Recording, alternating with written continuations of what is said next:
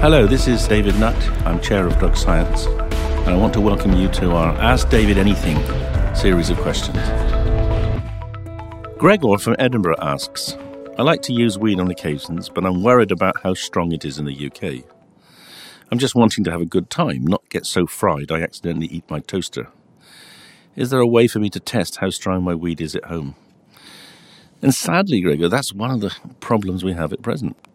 There are no testing facilities for cannabis. Everyone then is at the risk of using substances, using products which are potentially too strong for them, or don't have the right balance of the ingredients that we think help produce a more tolerated effect, which is cannabidiol plus THC.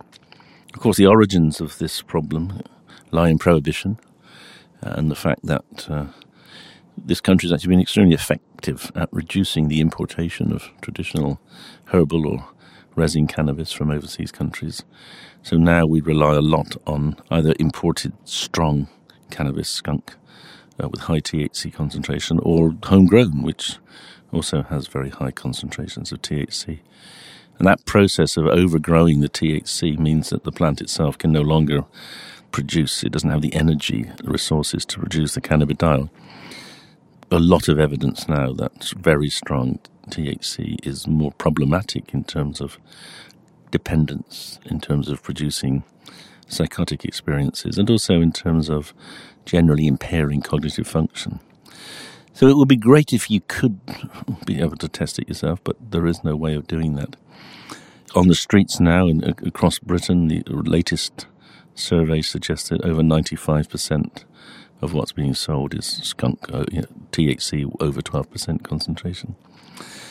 Ways out of this thing? Well, obviously you can go to places that have rational policies, that you can buy different concentrations. You can easily get that in the coffee shops in the Netherlands or in the cannabis pharmacies in the States. But there is the risk, you run the risk of being apprehended if you bring it back. You can also grow your own. It's perfectly possible to grow balanced mixtures yourself if you want to. Those things are obviously beyond some people.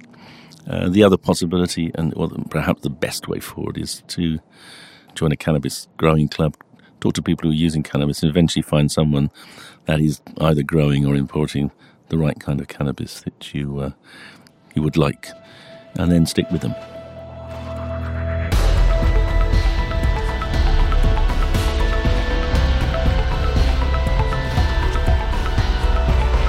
If you like my answer, please leave a review and a rating on your podcast app. For tickets for our live podcast on psychedelics on the evening of the 13th of November in London, go to the drugscience.org.uk website. You'll also find a lot of very useful information there.